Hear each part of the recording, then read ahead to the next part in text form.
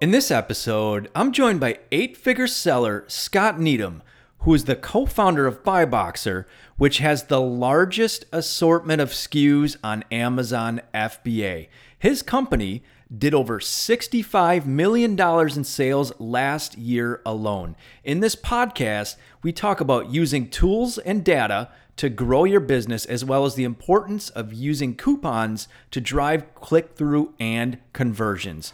Let's get started.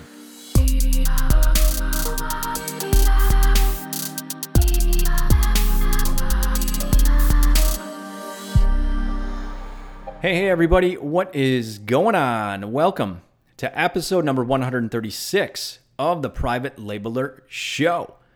I am your wonderful host, Nick Landowski, and thank you so much for taking a few moments out of your busy day to join us here for yet another amazing episode.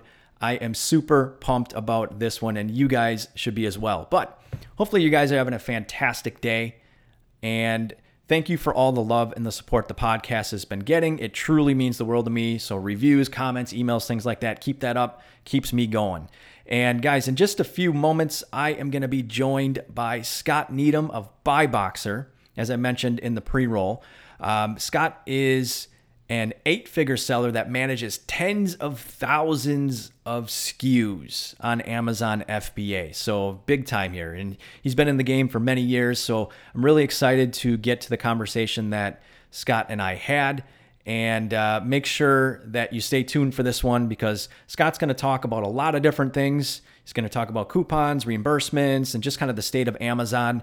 And he's also going to reveal kind of an emerging product category that sellers may want to consider getting into, okay? So super excited about that. I'm going to play that interview in just a moment here. But before we get started, I figured it was time once again to do yet another Jungle Scout giveaway contest. So a few months back, we did this for the first time, where I gave away a license to the Jungle Scout Chrome extension to one lucky listener / subscriber. Had a lot of fun with it, and I figured let's do it again. Let's kind of keep this ongoing. Again, it's just a way for me to show my appreciation for you guys out there for supporting the podcast. So we'll do the same thing that we did last time. Same exact setup and same exact rules. So all you got to do to get entered to win the Jungle Scout Chrome extension license is the following. You just got to find my YouTube channel. So find the Private Labeler Show podcast YouTube channel, or just use the link and simply subscribe to the channel, hit the notifications bell, and then on this video upload, so all the podcast episodes are uploaded to YouTube, okay, just like an audio version. All you got to do is like the video, and then simply in the comments section, state or say, I want Jungle Scout, okay? I want Jungle Scout. Now, if you put some variation of that, or you put some extra stuff in there and have a little bit of fun with it, that's totally cool. I know last time you guys kind of went crazy with it, and that was a lot of fun. But at minimum, say, I want Jungle Scout. And if you do those things that I just mentioned, you will be entered in to win a license to the Jungle Scout Chrome extension. Okay, so let's have some fun with this.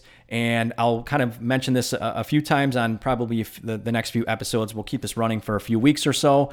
And then at that time, when I determine the time is right, I will pick a winner. And boom, the winner is going to get a free license to the Jungle Scout Chrome extension. So what's not to love, right? So let's have some fun.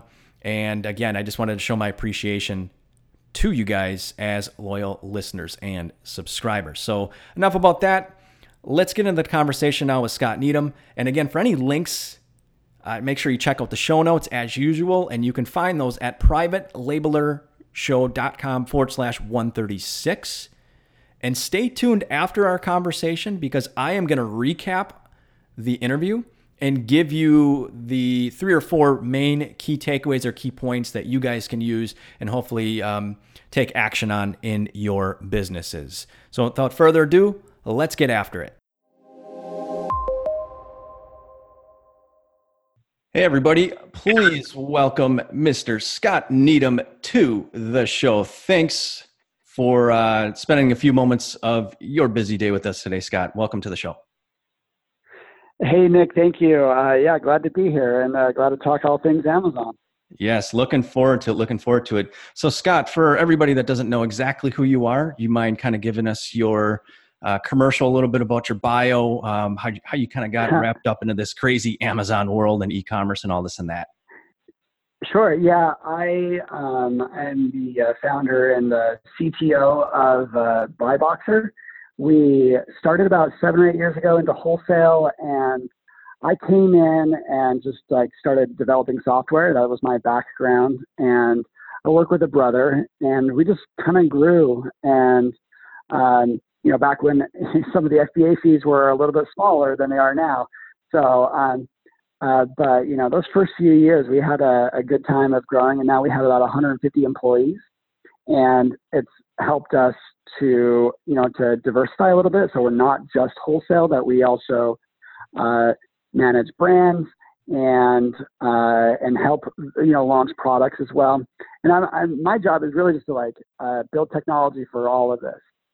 And then if that wasn't enough, we also launched another side business where we audit Amazon's damages and then go for reimbursements. Many people probably have seen these types of services. Refunds Manager is one such service. We used them and they weren't doing enough for us, and so we built our own. And then with that technology, have launched another Amazon services business. So gotcha. Yeah, and we'll talk about that in just a few minutes here. So I don't know the exact figures. I'm certain that you do, but like how many total SKUs or products are you overseeing right now with BuyBoxer roughly?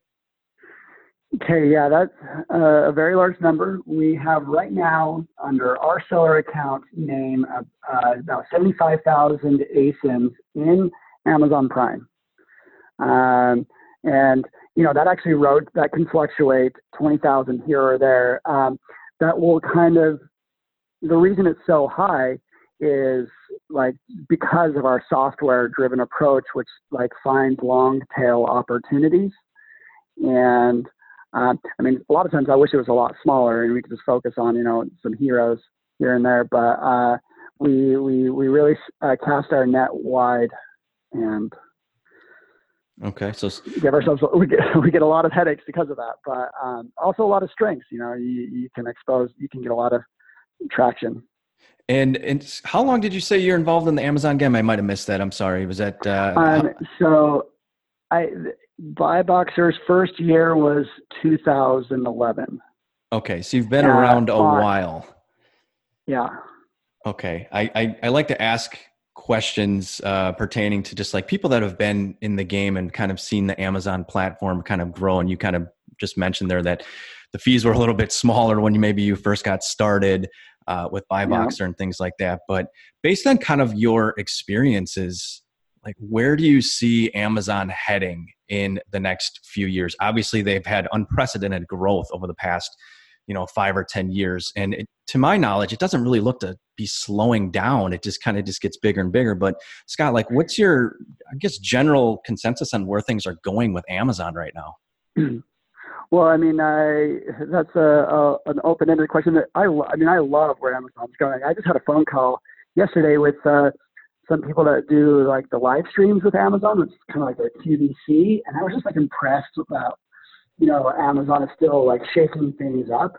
And so in terms of how the commerce on their site goes, I don't see it going anywhere. The advantages that they have built are only growing.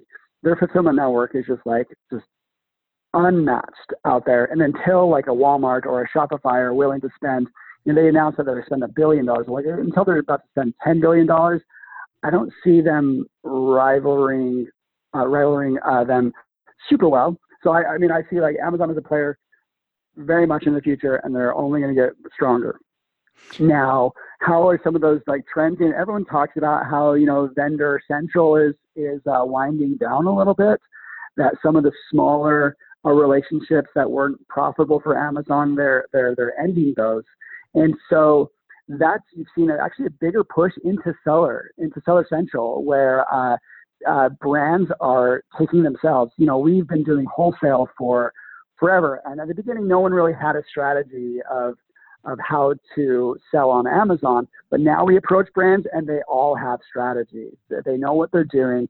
and more you see people that say they have a traditional brick and mortar presence. You say they're a toy company, but like now they know what they want to do on Amazon, and they're launching their own seller account to have as much control. And so you see more attention from brands themselves.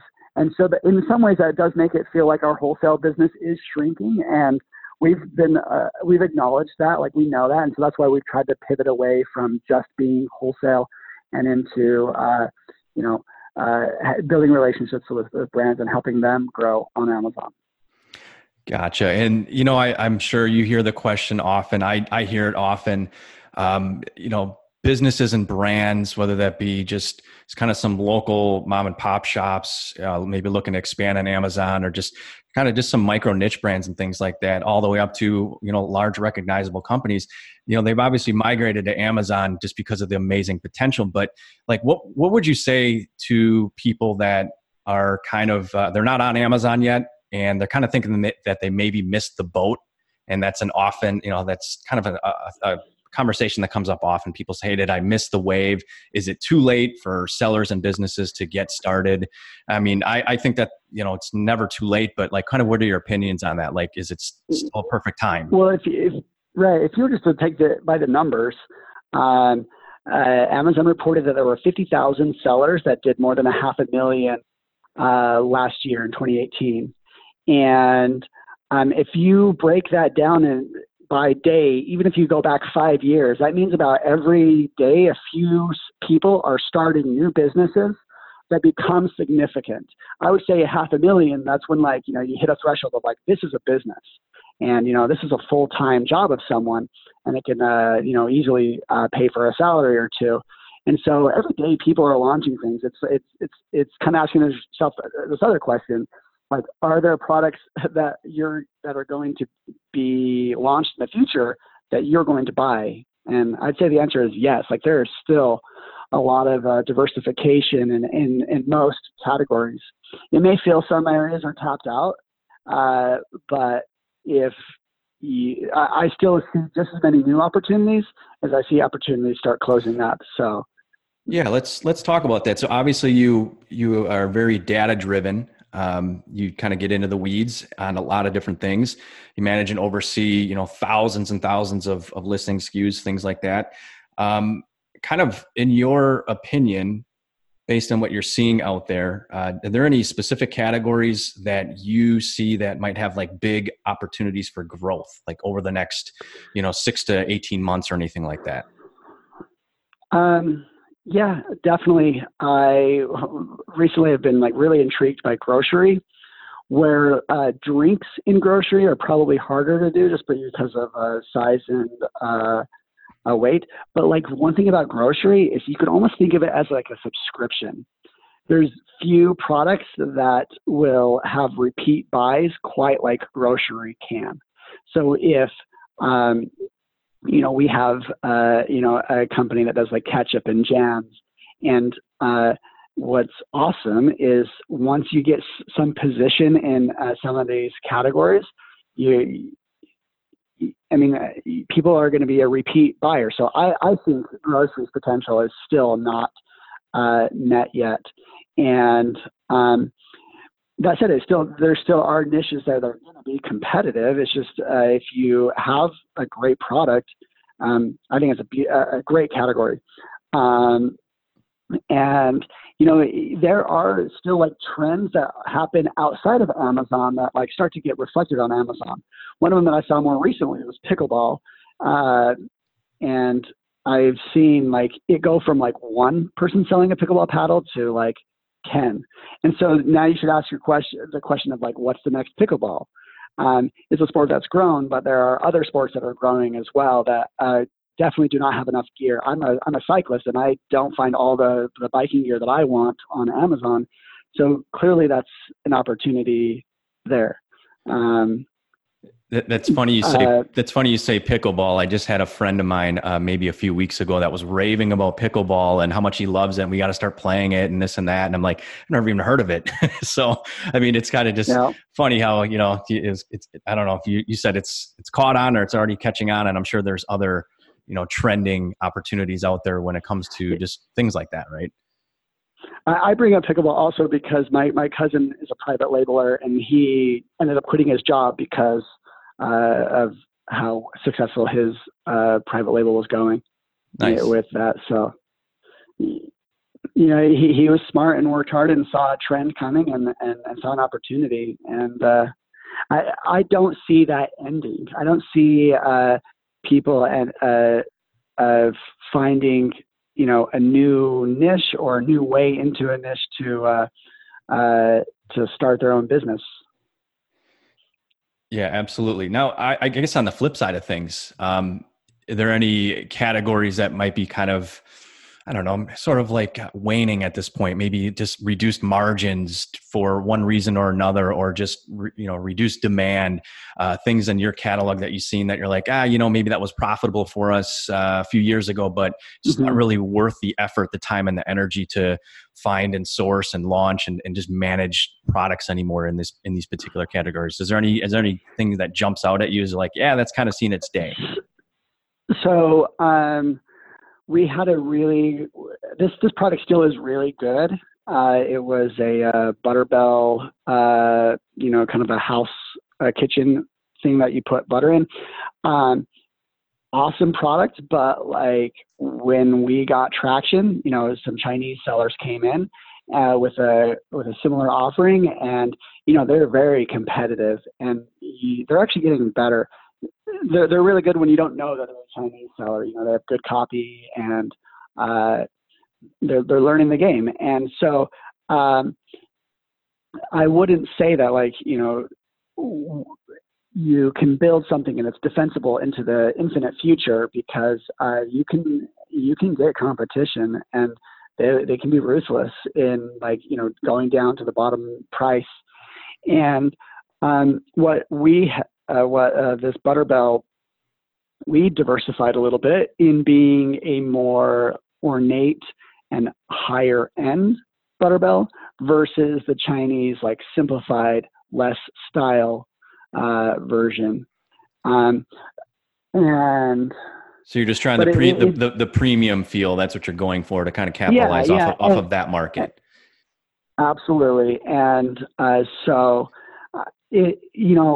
Amazon is war. It is there are people out there that are just as hungry as you, and it takes a lot of effort and creativity to keep going at it. I mean, every thing that you do increases your position, and every improvement to a product page, improvement to an image can do it. And to me, it's it does ultimately represent a fair amount of work. And so that's why I reference it to war. It's the more work I put into this, the better I'm positioned. But I mean, some people thrive in that environment, and ultimately, I wouldn't trade it for anything. The chance of, I think FBA is just the dream,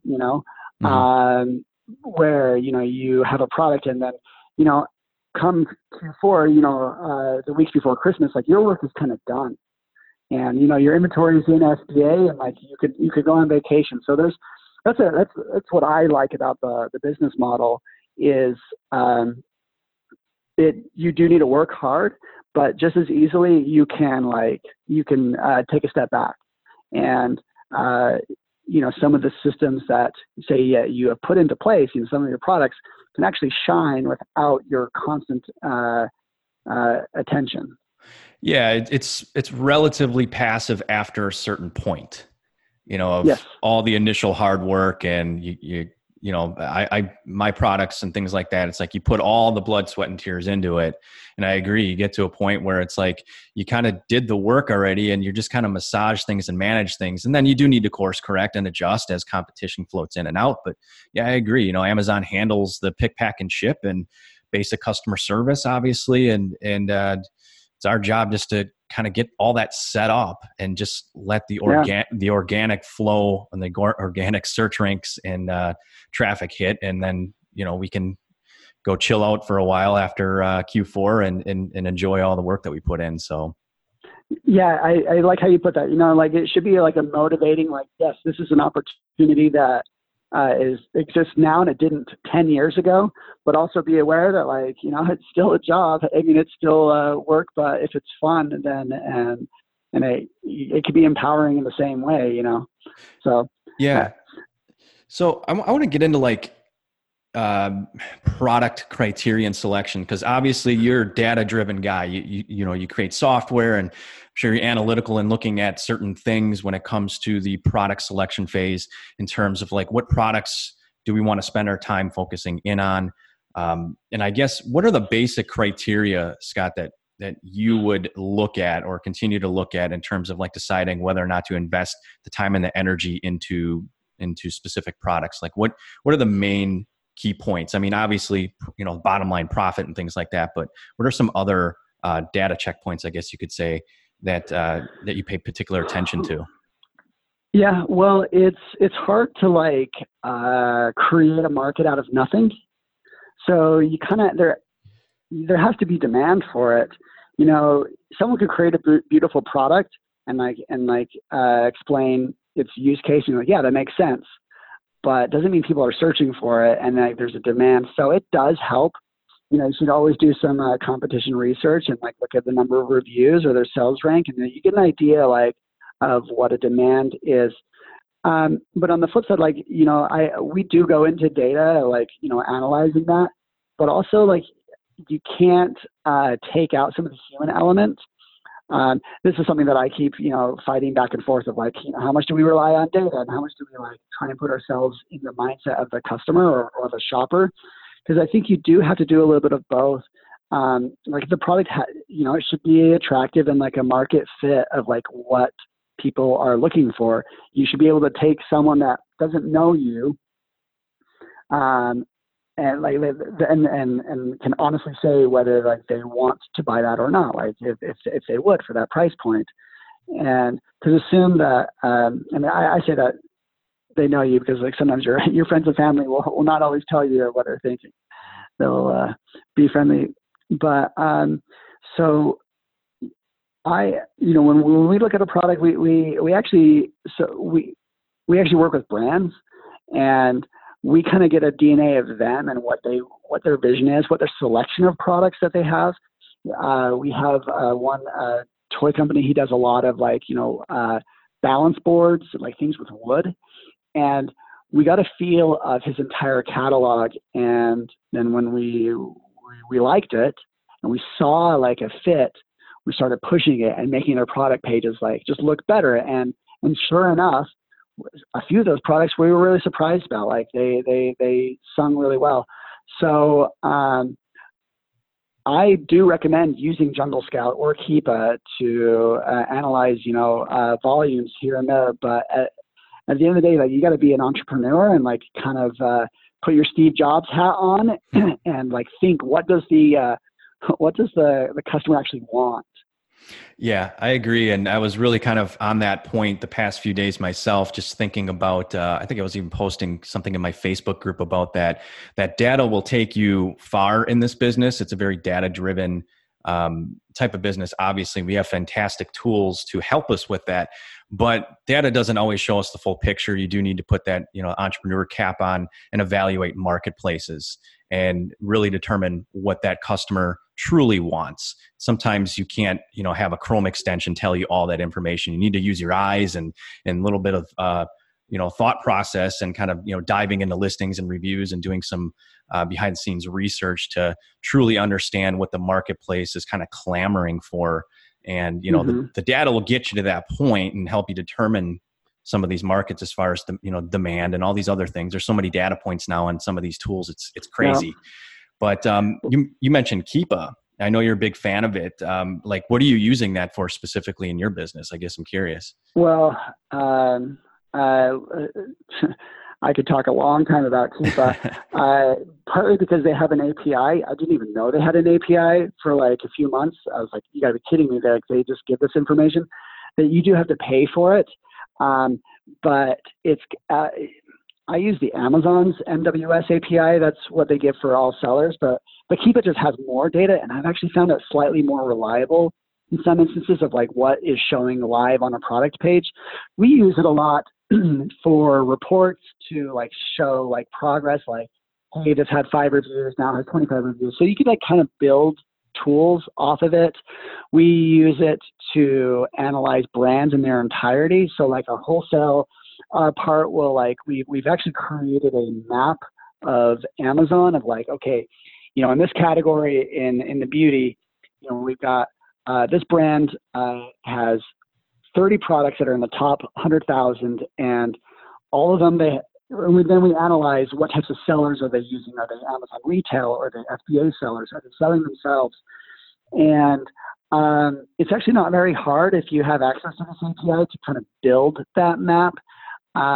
We use it to identify if we have unauthorized sellers on a brand, which ones are because it gives you like the full picture of offers. Mm-hmm. And we use it to figure out which of the unauthorized sellers are actually the ones that we want to, you know, worry about. You're like, hey, who's actually stealing market share here? And those are just a few things. I use the extension as well. The extension kind of like tells a story of a product. We do a lot of Halloween. And I mean, everyone does a little bit of Christmas because it's just so great. But like for Halloween, like you can see the story of a Halloween product, of like what happens when someone runs out of stock, or what happens when, you know, how can you price, like if people price things higher, you just see the full picture. And I love just like looking at that. It's kind of their extension is just data visualized, and I think, you know, even and I use it in private label plenty by looking at a competitor and like being like, okay, how did they get their reviews? Did they just like blow up all of a sudden, or is it a slow burn? And you see both. And if that kind of tells you how you want to launch, if you want to like be more aggressive at the beginning, or go for a more organic. It is interesting to see what the competition has done, and Keepa with their historical data shows that very clearly. Mm-hmm. Yeah, and obviously they have the extension, and otherwise it's like a subscription model for pay for the source data, right? Like that's kind of how it works, right? Yeah. So some of the extension part is free, and only recently, I think one part of the Chrome extension they have you pay for to see the sales rank over time. Gotcha. But yeah. Yeah. So transition slightly here. I know I was listening to one of your podcast episodes, which we can talk about a little bit later, but you were talking about coupons, and I'm very, very big on coupons. I've been a huge fan since day one. I've seen the results on my own products in terms of just click-through rate and conversions, and you know, yep. I'm team coupons all the way, and I think that you are as well. Yeah. Do you mind kind of just telling the audience? Yeah. Go ahead. Yeah. I'm assuming if you're can I ask, have you explained a lot of it to your audience already? I think initially I was saying, hey guys, get on this. And then I've kind of done follow-up saying, hey, the results are in. Okay. And, you know, it's not like it's a daily thing where I'm talking about it, but right. I just had a guest on fairly recently as well. We were talking about coupon pricing strategies and things like that. So yeah, I'm all in on it. So think about, I actually had an Amazon employee break it down to me this way. And like, it actually changed the way I thought about marketing. There's 3 stages of marketing on Amazon. There's discoverability, you know, that's like search terms, like how people find your product. And then the second is like click through, and the third is conversion. Sponsored products is only a discoverability tool. That's all it does. It doesn't increase people's likelihood of clicking on that product page, or the percentage that they will convert. So if you put sponsored products on the left, on the first side, it's just that coupons are actually a click-through and a conversion tool. In that badge that you see on a product page, I mean, think of mobile, you have such little space. The fact that you get this little green badge that says $1 off, mm-hmm. It grabs eyeballs. And so that's why it's a click-through tool. And then on top of that, it's a conversion tool, especially because you actually have to click the coupon, and that kind of like creates this feeling of like you're feeling the value that you get. Yeah, it's like you're at a cash register and you just pull out your coupon. When you pull out your coupon at a cash register, you're not about to walk away. You're like, I got this deal. You're probably the most least likely to walk away. And so, I mean, I think that, throwing on a minimum coupon, the minimum value being 5% at least, or we usually try for a dollar value, is kind of a no-brainer if you want, to decrease the amount of people that are walking away from your product.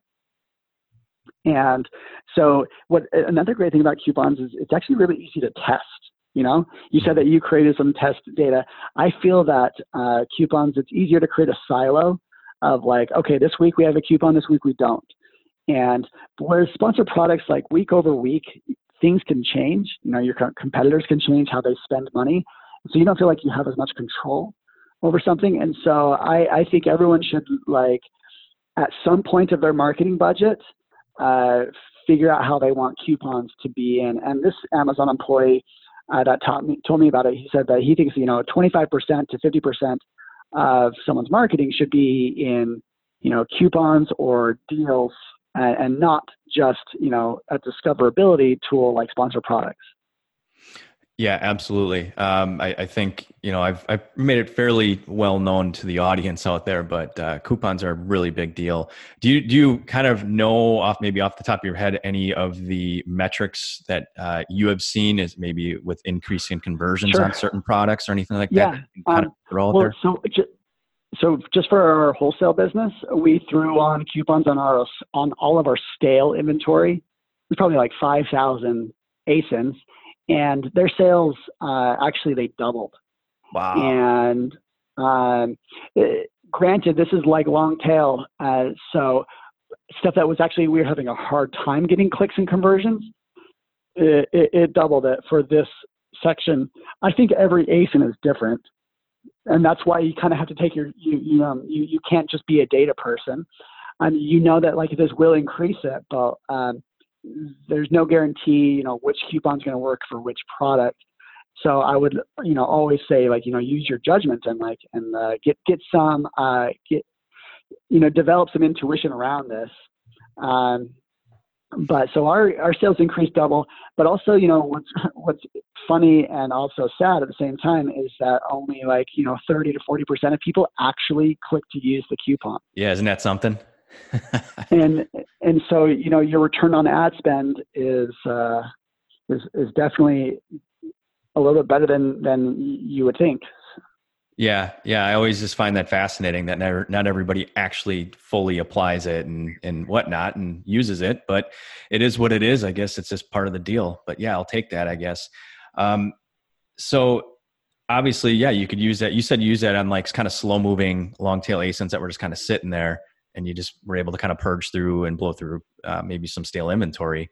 So I think that's a great point right there. If anybody has any inventory that's kind of just not moving like you thought, throw some coupons on it. Or I don't know if you have any experience with this yet. I'm actually doing one right now. Amazon's really been experimenting with their deals site. It obviously started off with just lightning deals, but it's kind of morphed into all these other types of deals that we can run. And I think one of I forget what it's called, but I'm actually running just some sort of a deal that they have. They've had a few names for it. They've had a few names for it. I think they've called it a gold box deal. They've called it a best deal. Yeah. This was actually a deal that was for a while only available through the Marketplace Growth Program. So if you had an account manager, you could run these. We did some in June, and it looks like they're launching it for everyone, which is great. And yeah, I think some of it's by email invite at this point. Okay, yeah. I've seen some messaging around it. There are these deals where you can you get exposure on another page, and that does get a fair amount of traffic. But I think you have to have 10, maybe a minimum 15% off. So which should increase people converting on it, and it does drive a little bit more of attention. I have personally not had as much success with these deals, but I haven't leaned into them enough. I've launched probably 30 or 40, and and only seen a few uptick in sales, and some of them just not as much.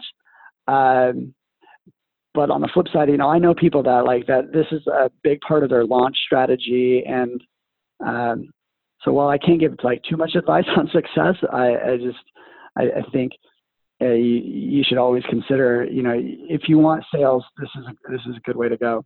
Yeah, absolutely. Like I was saying, some of the stuff for the past year or whatever, I was getting it was sort of like beta, and they're just email inviting people, trying different things out. And right now, the one I'm doing, it doesn't cost anything. So there's no cost associated with it, unlike a lightning deal, which those costs vary. So figure, test it out. I had some inventory I wanted to push through, and, why not? So I would encourage the audience there, check your emails, from Amazon specifically. Sometimes you get those tester emails for different things that they're doing. And obviously it's fun to kind of just see how it works, and if it goes well, they'll launch it to everybody. I can put this together. So we just got invited to try their live stream that gets associated with a best deal. So we throw a deal on, and then they would give us on the front page of their best deals, we are going to have a chance to live stream about our products. So are you going to go through with it and follow through? I really want to. We identified 3 products that we want to do, and so I'd say pay attention to that you may have a chance to to do something different and in marketing your product. Throw a deal, but also throw some video content that he couldn't give me numbers of how much the traction is getting, but he did say that it's the second most visited page on Amazon.com. Yeah, I've heard that as well. Second or third, the deals page. Yeah. In fact, right before we jumped on here, there was a live presentation going on that deals page. And it's very QVC-like and very high, high quality. When you just look at it, you're like, wow, this is pretty cool. Yeah. Yeah. He stressed to me, he's like, we want professional quality. And so that's, our end is how much work is this going to take us? But the exposure could be pretty significant. They have it associated with an app where you can live stream. I don't know the name of the app. I'm going to get information for it. I could pass it along to you when I get it, where you can live stream about your product. And I think they like to do this live stream associated with a deal. So if you're going to launch a deal, you may consider getting more vocal about it. Another way of bringing attention to it. Yeah, absolutely. Eyeballs, video, traffic. It's all good. If you got a great offer and great product, people want to see it. And if you got a deal associated with it, people are going to walk away, feeling like they won that day. So, another thing I wanted to transition to here, Scott, we were talking about, you actually mentioned at the top of our conversation here in regards to the reimbursements. Kind of focusing around that. So I'm going to shift to that a little bit. So naturally, if you've been selling on Amazon for any particular period of time, in your case, you have so much volume that, you're going to have reimbursements or things that you're going to need to manage when it comes to your inventory, because inventory gets lost or misplaced, or there's a million different things that can go wrong with it.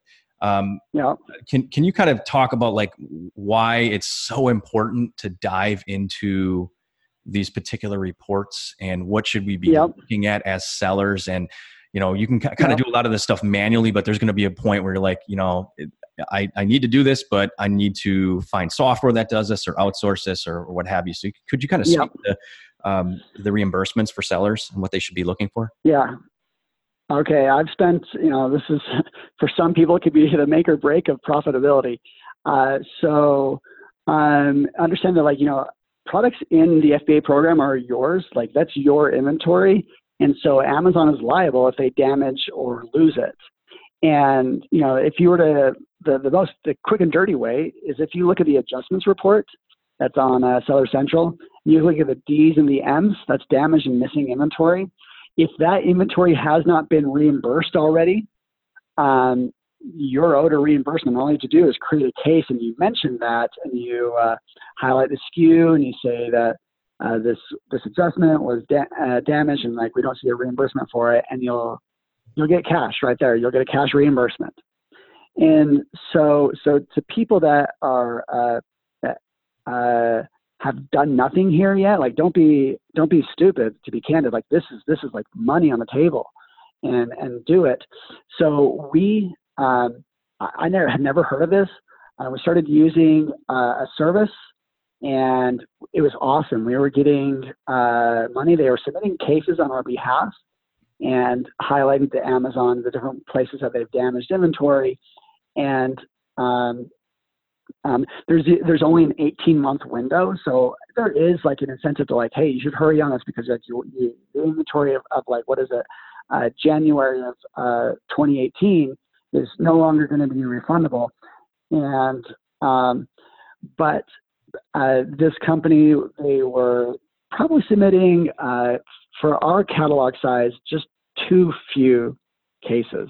I was noticing that wait, we got a lot more inventory than just this.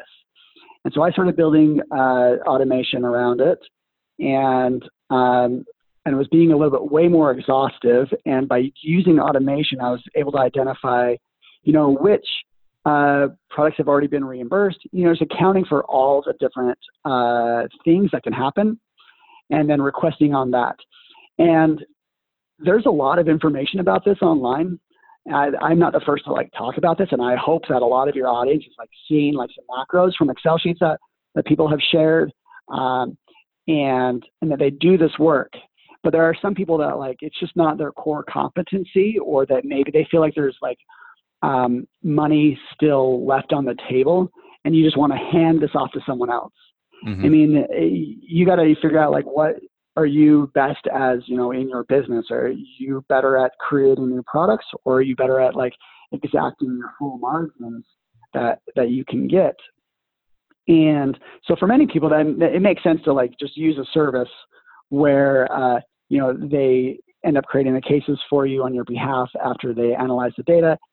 And I mean, yeah, that's what we've been doing for a while, and been fairly successful at it. But at the end of the day, I am not, if I were to advocate for anything, is not necessarily hey, use our business, but use a service. I'd be hey, figure out what your strategy is with products, with reimbursements that you're owed, and do something.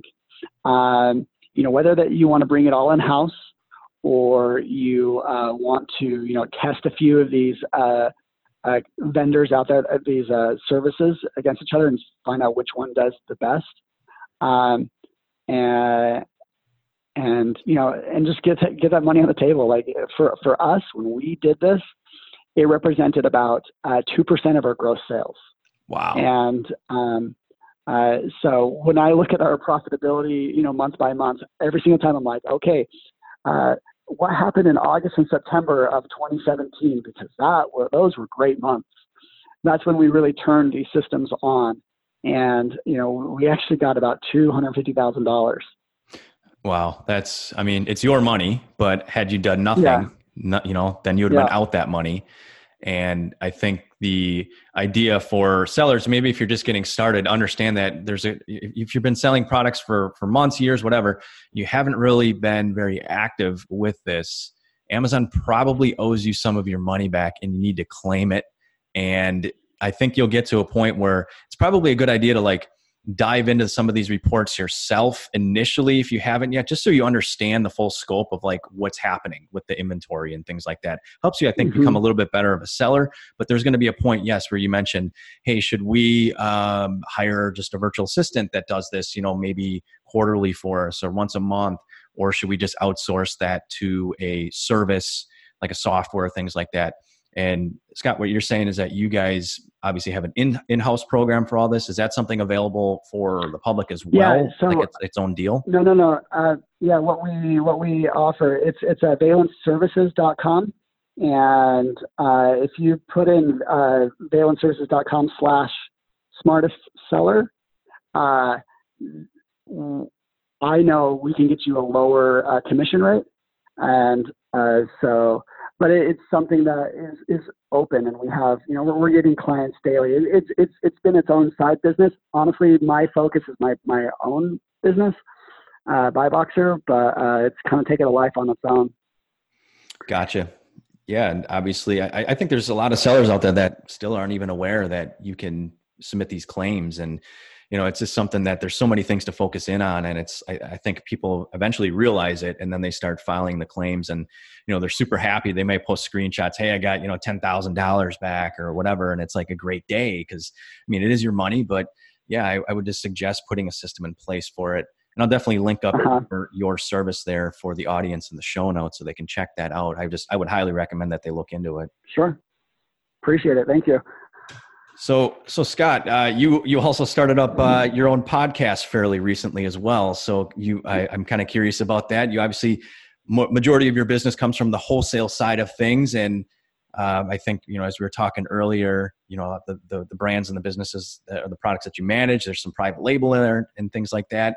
But what's your perspective that you're coming from on your podcast that you want to tell everybody about? Like, why is it awesome? Why should we listen to it? I've listened to a few of your episodes, and they're like really good. I think, focusing on something like a niche like you have is really good. I have been kind of a generalist, but a generalist that like I've built software around these systems. So for example, for coupons, like I built software to like launch coupons on 5,000 products.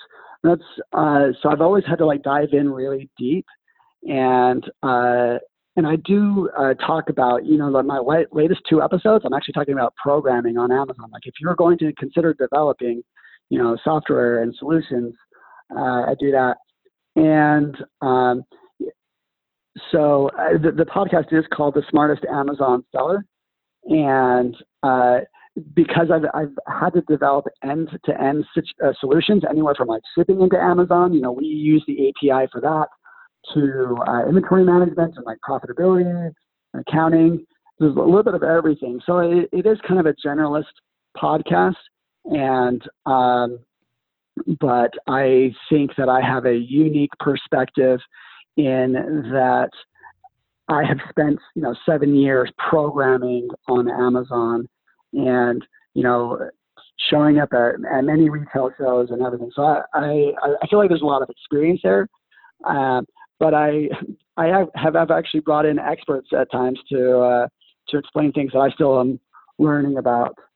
That's kind of the gist of what I have worked on. So it's called The Smartest Amazon Seller. Yes. Okay. So I would encourage you guys to check that out. Obviously, for the audience out there, you guys know I'll link all this up in the show notes, but I highly recommend that you guys check out Scott's podcast as well. Kind of coming from a different angle of things. Majority of my content obviously is focused in around private labeling, but not 100%. We talk about other things from time to time, but guys, if you want like a different perspective on things from somebody that's way into the data and the software and overseeing a lot of products, and it's got a really great beat on where Amazon e-commerce is at, definitely check Scott's show out there. So Scott, where can people find you online? So we mentioned your podcast, your site BuyBoxer. Is that it? Sure. Like on our buyboxer.com, we actually have a position report. People can just like put in a brand. You put a brand name, and like we return you like just some sort of analysis of it's actually kind of using some Keepa data. So if you have a brand and you want to see like what Keepa can analyze of your brand, there's that. But you won't find me there. A lot of people interact with me on Instagram. The Instagram is Smartest Seller, and I have a 100% track record of responding to people. Awesome. What's so funny to me is like just this year I started doing Instagram and how like business is getting done on Instagram. Like I'm interacting with people and like we're learning from each other. I've had some interesting interactions. I even got one guy. I got him looped into a beta program of the I don't know if you've heard of NARF, the North America Remote Fulfillment Program. That's how you have your U.S. inventory can get cross-listed into Canada and Mexico. Oh, okay. Gotcha. But it's fulfilled from the U.S. It's pretty sweet. It's coming. I think they're launching it live for everyone fairly soon. But the fact that like I on Instagram, had that kind of conversation was interesting. But like cool. Nick, you were more than generous to your hosts just to let to bring attention around. So I appreciate the chance to be on your show a lot. This was great. Oh yeah, great to have you. Love talking with people in the business and just learning different perspectives on everything. There's so many opportunities and avenues that one could take underneath the e-commerce or the Amazon umbrella in itself. There's so many different ways to create a business or sell products. I mean, there's so many doors opening up, and it's really kind of overwhelming to kind of take it all in sometimes. That's why I kind of focus in on my private labeling and things like that. But I always like to hear other people's perspectives on what they're up to, and it's fascinating to me. Awesome. Yeah. Okay. Well, any last words for the audience out there, or are we pretty much wrapped up here, Scott? I know that you gotta kind of get moving here. You got another appointment coming up, but any last words or? Well, Amazon is war. If you're hungry enough, you'll find some success for sure. Yes, it is. Everybody use that data and go to battle with it, I guess. Right. So Scott, thank you so much. I greatly appreciate your time. This has been fantastic. I know the audience absolutely loves it. And at the same time, everybody, again, check those show notes out for any links, things that we mentioned.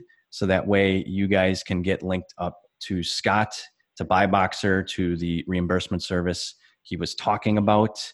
And obviously, if you got any questions for him. So thank you so much, Scott. I greatly appreciate everything. You have yourself a fantastic rest of the day. You too. All right, take care. Wow, that was great. Thank you so much, Scott. I greatly appreciate your time. And I really just love listening to other sellers and hearing their opinions and perspectives on Amazon. You could study Amazon day and night, but yet there's other people out there that have completely different mindsets, different opinions, different experiences, and different types of business models that we can all listen to and learn from to become better sellers and better business owners. So thank you again, Scott, for sharing your insights with us. We greatly appreciate it.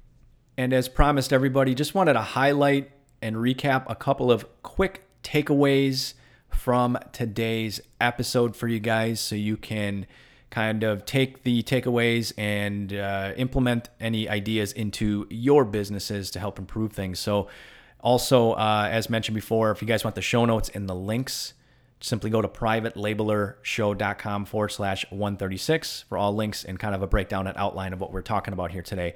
So the first thing that really stuck out with me that I want to highlight was the topic of product research. And there are kind of a few things underneath this conversation, but Scott very plainly says, if you're looking for product opportunities, simply go where the demand is.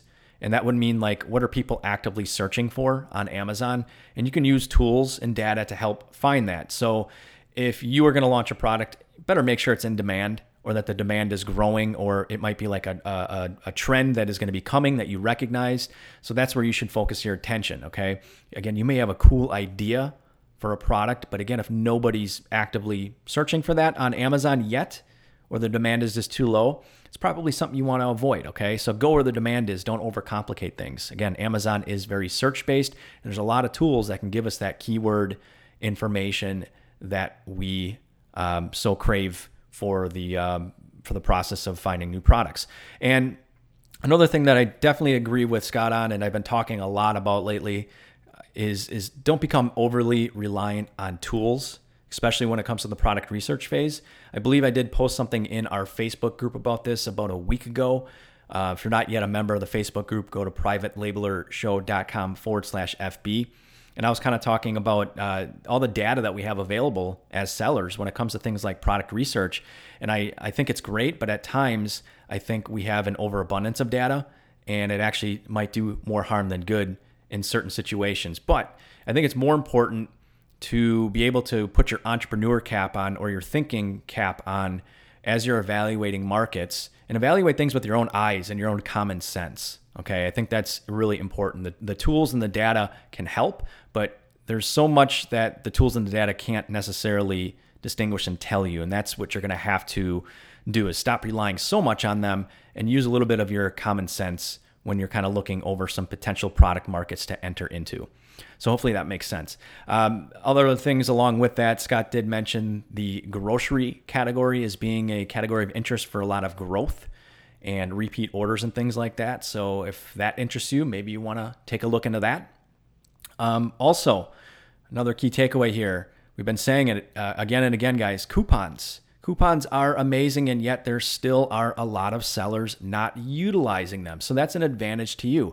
If you want to boost conversions and sales, then use coupons, set those up. The data is in. I've been kind of saying this over and over again. Past guests have been saying this.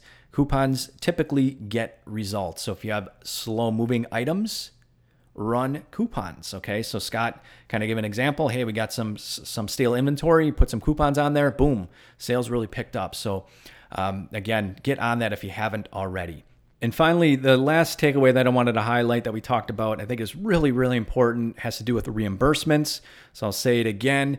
Guys, if you've been selling on Amazon for any particular amount of time, could be a few months to, many years. If you're not staying on top of your reports for missing inventory, damage inventory, stuff like that, if you're not filing your claims and trying to claim your money, man, you're really missing the boat. Amazon might owe you thousands and thousands and thousands of dollars potentially, okay? So you got to stay on top of those types of things.